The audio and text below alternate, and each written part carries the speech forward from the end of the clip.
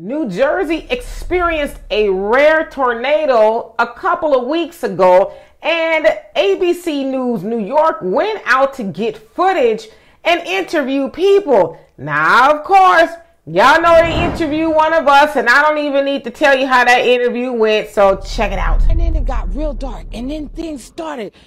I never seen the wind blew like I did. It blew so to I said, Gloria, let's get in the tub. It's a tornado. And I ran in the tub. I said, I was doing like Dorothy. I said, well, if you're going to take me, Lord, you're going to take me in the tub, because I'm going to sit here until it's over. And my sister got in the tub, and me and her, we was like, okay, we're going to stay here.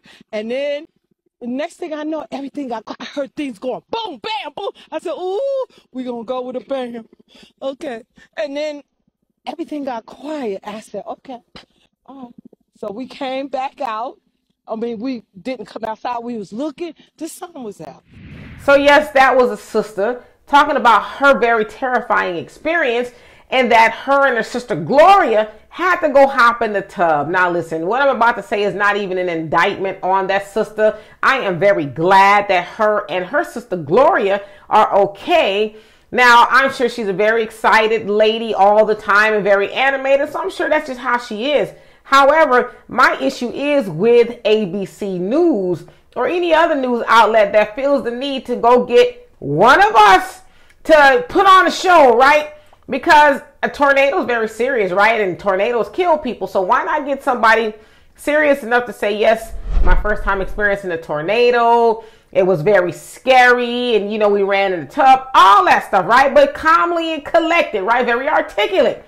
They don't want to do that. They constantly want to show black people in a very negative and joking light, right? Like we're not serious people from what they try to project.